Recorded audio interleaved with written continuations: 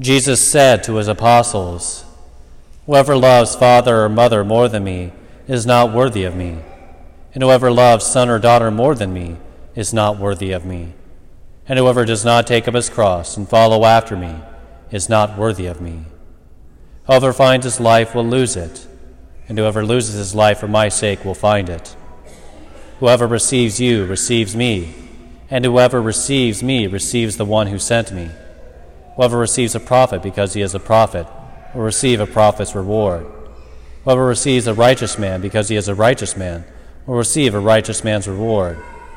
And whoever gives only a cup of cold water to one of these little ones to drink, because the little one is a disciple, amen, I say to you, he will surely not lose his reward."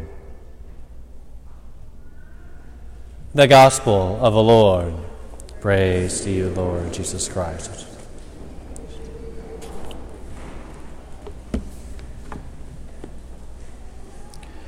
There's a very feng shui, fancy term that has been thrown around Catholic circles for probably about a decade at this point. And I remember reading about it first in Sherry Weddell's book, Intentional Discipleship, Forming Intentional Disciples. And it is a term that goes like this, that most of us and modern culture today are not truly, strictly speaking, theistic Christians, but instead we're moral, therapeutic deists. And what that term, which has three terms kind of couched in it, alludes to is that moral first. We view our faith as something that merely gives us a set of rules to live by. Obviously, Christianity has a code of conduct, so to speak, has an ethics that's been informed by years, millennia of scripture and tradition. But many people make it just simply be nice. That's the morality, be nice. And therapeutic. My faith is something that's meant to comfort me, console me, make me feel comfortable, little else. And then deism, which is an idea that grew with the Enlightenment, with the rationalist thinkers. This idea that God was like a watchmaker God. He created the world and he kind of separated himself. And it only really serves to give those two things, rules and then maybe some comfort whenever we need it. But the God that we encounter in the gospel, and specifically in the person of Jesus Christ, is not that person. And I've even heard Father Dan Schmidtmeyer, home son of this parish, put it a different way. Many of us treat God like a cosmic vending machine. We might go through some prayers, the expectation that we're going to get A8 out, Snickers, a bag of chips. We put into our faith, and then the expectation is that God's going to give us what we ask for in return. And that's as deep as our prayer and our lives of faith can go. But what we encounter in today's gospel, and who we encounter again and again in the gospel, and the person of Jesus Christ, is something much deeper, something more personal, something more transformative, and ultimately something that requires more of us than just merely throwing a few words of assent and a few prayers here or there to the Almighty. The Jesus that we encounter in today's gospel starts off with rather strong words. Whoever loves father or mother more than me is not worthy of me. And whoever loves son or daughter more than me is not worthy of me. He is saying that he is more important. Your friendship, my friendship with Christ, is to trump all else. Being saved by Christ, being in relationship with him, being ultimately a member of his body, is more important than your spouse. It's more important than your children. It's more important than any other human relationship. If Christ is not first, our lives cannot be rightly ordered. Jesus cannot truly enter in. And we even hear in today's second reading about the reality that you probably hear me talk on again and again, that we were baptized into his death. And as a result of being baptized into that death, we also share in the pledge of his resurrection. and a pledge of eternity that he has gone on before to win for us and to mark out for us. Whenever Jesus utters these words, he is not telling us that we must hate our spouse. Obviously not. Marriage is a high good, it's a sacrament, right? He's not telling us that we must dislike our children. Again, obviously that's not the truth. But what there is a reminder of in these words that our Lord shares with us is made a little clearer whenever he utters, "And whoever does not take up his cross and follow after me is not worthy of me." Our faith cost us something. Far away from the idea of moral therapeutic deism, which simply treats God as a senile grandfather, a cosmic vending machine, or someone who simply makes us feel comfortable. Our faith in Christ requires something of us. It makes demands upon our lives. It makes demands upon the way we act. It makes demands on every element of our existence. It makes demands of the way in which we treat our brothers and sisters, which the Lord even treats in the second half. Whoever receives you receives me. Whoever receives a prophet because he's a prophet will receive a prophet's reward. And whoever gives only a cup of cold water to one of these little ones to drink because they are a disciple will surely not lose their reward. Our faith makes demands upon the way that we treat one another. It also makes demands upon the way in which we order our time. Whenever we come down to it, going to Mass each week is absolutely necessary. And each and every one of you has made that a priority, which shows that the Lord has a foothold in your life, shows that you've made him a priority, shows that he's indeed important to you. But then even beyond that, it's 1 hour out of, I think, 168 if I did the math right. 1 hour out of 168 hours in a week. Maybe a little more than an hour, which comes out to a little less than 1% of your time. Do we give the Lord more time in prayer? I understand we lead busy lives. There's jobs to do, kids to feed, diapers to change. There's tasks to be done, things to do. But do we ever give the Lord of the universe, who's interested in you, Jesus Christ, who was born into this world, descended into our experience, became flesh, became a man for us, do we give that time to him? Do we give some time to him?